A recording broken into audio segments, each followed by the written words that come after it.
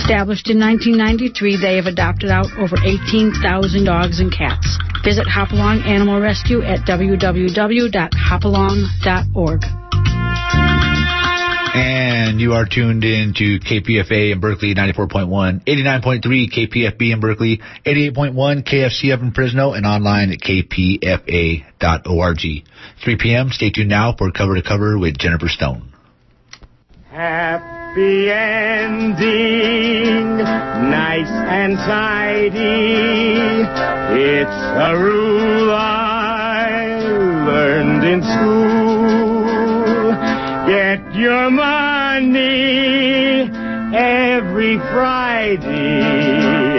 Happy endings are the rule. So divide up those in darkness from the ones who walk in light. Light 'em up, boys, there's your picture.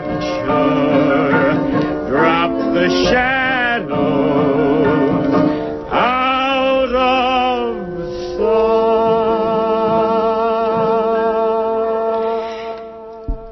This is Jennifer Stone with Stone's Throw, and today is Tuesday, and July the 12th, 2011. I kid you not. Anyway, right, yes, it's Tuesday, it's July, and it's raining. This is the Garden of Eden. It is closing time in the garden, in the gardens of the West. Sunset, twilight for some of us. More mayhem in the Middle East. Assassination nation, wow. Of course, in other places, it's the Arab Spring. Things are just opening up. Most human beings on Earth today are under 25 years of age and just thrilled to be alive. The love laws are getting wiser, kinder. Well, sort of. In the 11 July issue of the New Yorker, the editor David Remnick writes, I quote, "The struggle for marriage equality is about more than the definition of marriage. It's about the definition of justice." Okay, well, that's pretty profound. I can go along with that. Of course, I'm at the other end of I was raised in an era when we thought the marriages and the life in the military were the bottom of the barrel. Good God, you know. I never thought we'd be fighting for the right to be in the military and to marry the love of our well. Don't be negative, Jennifer. Try to be upbeat. I have a letter telling me that I must be upbeat. Anyway, I'll talk about my mail later. Some of it is very, very charming and supportive. Anyway, I guess, yes, justice. Right. Rupert Murdoch, justice. Wow. Hopefully a little justice over there. I'd like to be in London this week just to see all that brouhaha. Last night, I dug out my favorite quotes on the press, and they're all so obvious. You know, Thomas Jefferson had all sorts of very unkind things to say about the press. Really, really awful. And then he turns around and he says that if it comes to it, if he had to choose between a government without a free press or the free press without the government, he would, in the end, choose the latter. That is to say, yes, free press would be on his list before government. I take his point, yes. We call it the fourth estate. I think yellow journalism is inevitable. It's kind of like human behavior. We try all the terrible things first, and then we get around to being sane. I don't know. I guess Rupert Murdoch is 80, and he will come to the party. It may be too late to matter. Read Marshall McLuhan for all the what do you call it, jargon about mass media, mass communication. All the good things it does and all the bad things it does. And I just keep thinking that maybe the picture, the big picture, is all the more vivid. Not just because we have television, mass communication, film, but because our species, the human species, is going to hit 7 billion this year. There's just more of us, folks. There's just so much more happening. Such a multitude of ups and downs, so much blood and carnage, and so much joy and ecstasy. It all seems much more extreme. The disaster du jour is now a disaster or a celebration every hour, every moment. The breakthroughs, the golden moments, actually, lately they've been coming too fast to keep track, to write them down. I see the beauty exploding and then all our hopes imploding. Oh boy. Wow, save me the waltz. One more dance before we die. Emily Dickinson once wrote about the ways that existence itself is so overwhelming. Just this being alive, she said, there's no time to think about anything except the magic of living and breathing, the miracle of existence itself. Then, of course, she goes right on to write about this stunning news that it will not always be so. Yes, it's a funny old world. You'll be lucky if you get out of it alive, as W.C. Fields remarked. The poetic theme of mutability. I love it. Life and death. All of a piece, two sides of the same coin. As the late Betty Ford learned last Friday, after 93 years as an Earth woman, I wonder if Betty Ford regretted not having stayed on in Martha Graham's dance company there in New York. That was her youthful moment, a glorious moment of creativity. The fates of so many women born in Betty Ford's time fascinates me. Let's see, I came along 16 years later, but still, most of the women back there in the mid-20th century here in the U.S. of A., we struggled to live independent lives, whatever that means. You remember that nonsense about you can't have it all, but you can have it all if you're willing to take it one thing at a time, you know. Pinch of this and a pinch of that. Anyway, after she got to be First Lady, I imagine Betty Ford needed a drink. Her mom had told her to come home from New York, you know, from that Martha Graham episode. The result was marriage to Gerald Ford. Gerald Ford. Then, of course, she was mother to all those kids.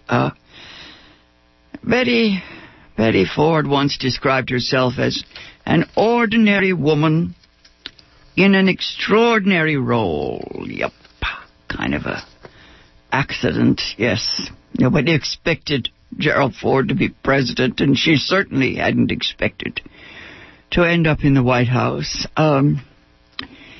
She did what she could with the hand she was dealt. I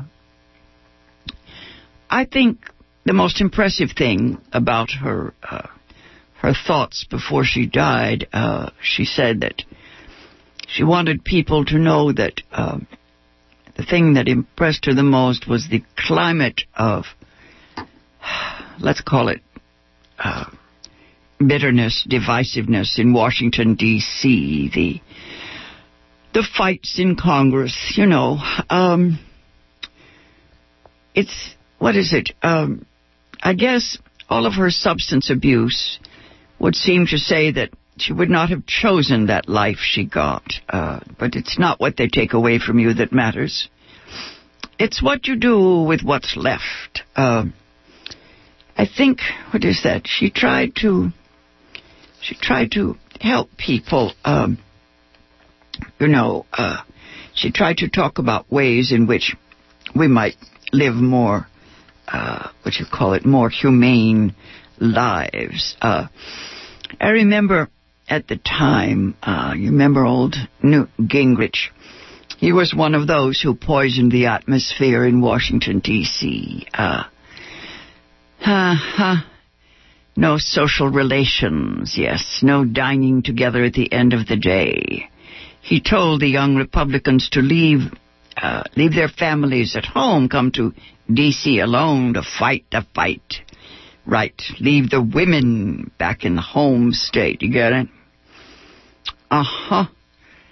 Newt Gingrich is also the one who pushed the use of hate speech. Those words you use to denigrate your enemy. Not just the ideas of your opponent, but, the vicious below-the-belt kind of talk. Now, I could call Newt Gingrich a scumbag, but that's his style. He knows it works. Because some of it will stick no matter what. Even if things turn out, even if the nasty accusations turn out to be untrue. Ask Bill Clinton, the stain will never go away for Billy Bly. That's for darn sure. I think it's un-American, all this divisive stuff. It brings to my mind the HUAC stuff, the House Un-American Activities Committee, back in the 1950s. The really, I don't know what to call it. It's barbaric, the hateful. It's not just political grandstanding. It is ugly, vindictive, malevolent, the kind of attack that signals the wish to annihilate the enemy, not just to get his vote, Barbarism is finally blood sport, There's nothing humorous about getting your enemy's head on a stick. But anyway, I guess Betty Ford understood all this. She understood that the presence of women could change the scene in Washington. She tried to take off the masks, right? I guess you could call it feminism. You could call it truth-telling. She did try to get real, tell it like it is. You're as sick as your secrets. Betty Ford showed us that breast cancer is not shameful, it's painful. I have a footnote here. I don't want to run on about Betty Ford too long, but no, there is a TV drama series, a masterpiece, if you have a moment to watch it. It's all about the death of President John Adams' daughter from breast cancer. It's in reruns. Now, I know this is a stretch, but I just wanted to make a note here that this is the best. I guess it isn't the definition of all the pain. It's the fact that it reminds us how horrific it is to have things like home surgery in the 18th century. Now that we're struggling to get some decent health care, imagine an age when they took your children out for a walk so they wouldn't hear your screaming. If you get a chance to see the series John Adams, it's rerunning. It's got the wonderful Laura Linney as Abigail Adams and Paul Giamatti as John Adams. His final scenes after his wife's death, when he's an old man, has these wonderful scenes when he just talks about the ecstasy of living, the glory of existence itself. I think when that actor departs the scene, I hope they use his final scenes in John Adams as his epitaph. They were just thrilling, great performances, so quickly seen and forgotten. Why, oh why, can't the best of our TV theater be just rerun instead of always having more and more new stuff, worse stuff? I know so many folks who just say, oh, I've seen that, when of course they haven't seen it.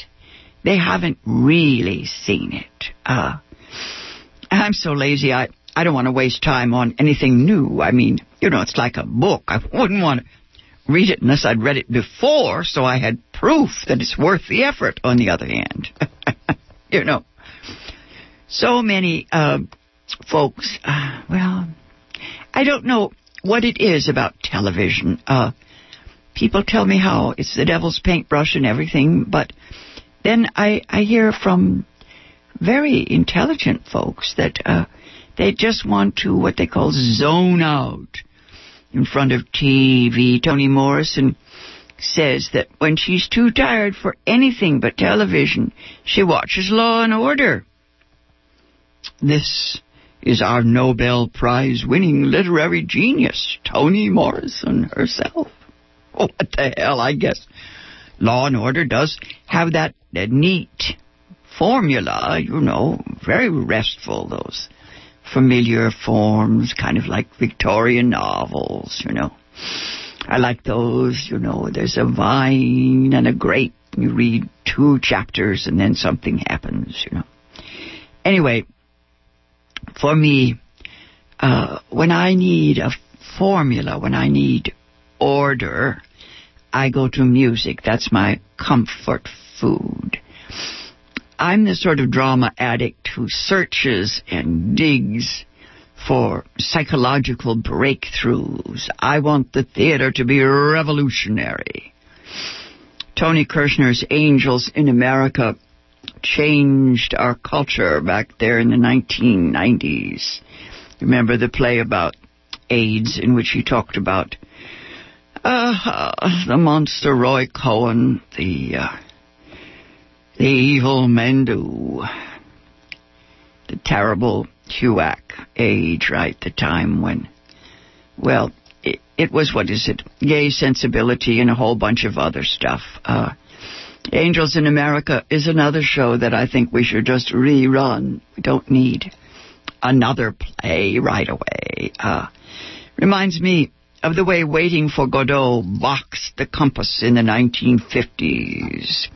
Maybe we're all ready to see Waiting for Godot again. Maybe this time we'll really see it. Bit by bit. It takes years sometimes for these plays to soak, for the blood to dry, Then after a generation, we see them again and we get it. Things creep forward. The great issues, they're personified in stories about individuals, people caught up in history's hinges. You can finally understand what happened to middle-class black Americans in the early part of the 20th century. The big issues, race, class, gender, they always need to be rerun, get a new treatment. Ibsen's play, A Doll's House, that started back in the 1890s. It's been getting so many updates, I've lost track. The last one I really liked was probably the movie titled An Education. Yes, a young woman learns about life.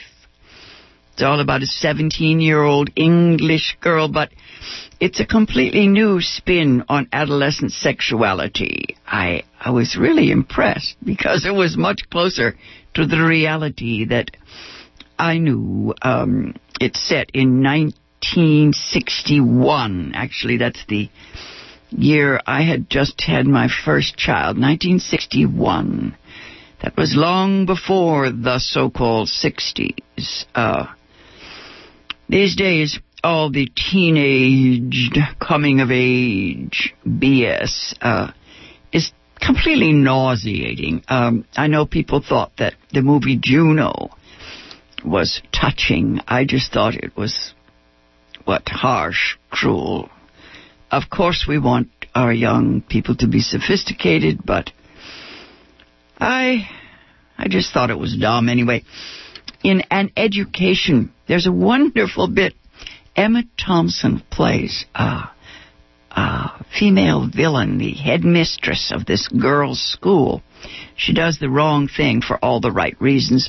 I was kind of shocked because I love Emma Thompson, and I was surprised. I really cannot imagine a headmistress that unkind. Of course, I went to Mills College, where the elders, well, they may have been like Betty Ford. They may have had a drink, but they certainly were, what would you call it, supportive, very kind to the young women, I guess, because they knew what those young girls were up against. Anyway, there's one moment in the film, An Education, let's see, it got all kinds of Oscars back in 2009, and the most educational moment is one in which the 17-year-old girl, the English schoolgirl, goes to visit a sympathetic English teacher, a woman who has been very angry with her and given back a bottle of Chanel number 5, right. Yes, the little girl brings it back from Paris after she's been naughty, and the English teacher says she can't accept it, Anyway, the teacher is, she's going to try to help this young woman get into Oxford, and the girl looks around the apartment of this single woman who lives this curious life, being unmarried and a serious scholar, and she says, "Oh, this is lovely. This is all you need." She sees the art and the evidence of what we call the good life, and she gets it. That you can have the rich life, can have the life of the mind without a large income. I remember Sir Toni Morrison's book, Sula, I used to give to young women, the one in which Sula says she had her mind. Her woman friend says, she didn't have the man, she didn't have this, that, and the other. And Sula says, but I had my mind. She said, I didn't have second-class life. I didn't live somebody else's life. Back in the day, so many women, we tried to believe that we could, live a unique and individual life. I tried doing it in 1957 in a cold water flat in Manhattan. Wasn't very comfortable, but what the hell. Anyway, context is everything. Okay, to be poor back in 1961, I guess it was different in England, of course. They were still half-starved from World War II. History is what it's all about, folks. We're all caught in the hinge of history. We had party time here in California, of course, no matter what. The women of my generation had fun. We all had fun, I know we did, until the babies came. For that story, I'm going to jump to President Barack Obama and his mother. I love the story of Barack Obama's mom. He was born in 1961. 61. Our president out in Hawaii. His mom was Stanley Ann Dunham. She was 18, right. Now, the marriage with Obama Sr. lasted less than a year, and his mom had, of course, the loving parents that saved her life and his. That's the family that saved him. His dad, his father, is part of the global story of the mid-20th century. Kenya, what happened there. Check out a book that I just got, and I haven't read it yet. It's by Sally Jacobs. It's called The Other Barack. It's a bio of the president's father. Someone on the radio said, is it better to have had a bad father or to have had no father at all? I only know about our president's father from his book, his autobiography called Dreams from My Father. I have it on audio tape. I love it. It indicates, the president's book indicates that he seems to have been haunted by his father's dreams and desires. Some people with reductive attitudes simply say that alcohol and womanizing destroyed the president's father, but I leave that to individuals to decide. Each one of us has to study the life of the president's father and decide whether the president would have been better off with his biological dad around. His life, of course, was a result of Anne, his mom, and her parents, the all-American heritage that he got from her. Yes, and he has said as much. It's very interesting. The children of single moms seem to me to be as likely to have a good chance. But anyway, check it out. It's Sally Jacobs, and the title is The Other Obama, The Other Barack Obama. I think it cracks the cliche that boys need their dads. Of course, our president had an Indonesian stepfather. That guy had a powerful impact. Almost 10 years. He was a little 10-year-old kid, and his dad, his stepfather, was around during the 4 years in Indonesia and later on. And most of all, his grandfather. He would be the male figure I would start with, and then the Indonesian stepfather. His biological dad is one of the tragic elite, the educated African men who were trapped in the post-colonial Africa, a traditional society with tribal ethics, with polygamy. They called his dad Double Double. That's what he did when he went in the bar. They cried out, Double Double. He had 2 doubles. Reminds me of my Irish father, all charm and arrogance and, oh God, what tragedies these men live. I'll be back on the air next Tuesday at this same time. Till then, go easy. This has been Jennifer Stone. If you can't go easy, go as easy as you can.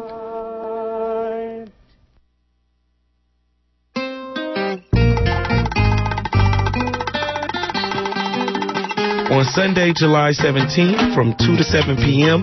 at Little Bobby Hutton Park, a.k.a. Defirmary Park, on 18th and Adeline in West Oakland, there will be a memorial tribute to the life of former political prisoner Geronimo Gijaga, who recently transitioned on June 2nd of 2011. KPFA's own Avacha will be performing, as well as local jazz legends Fabia Kuchijagalia and the first woman to join the Black Panther Party, violinist Tarika Lewis. Yours truly, the Minister of Information, J.R. from the Morning Mix, will be hosting. For more information, you can go to itsabouttime.bpp.org. This is a benefit for the It's About Time nonprofit organization.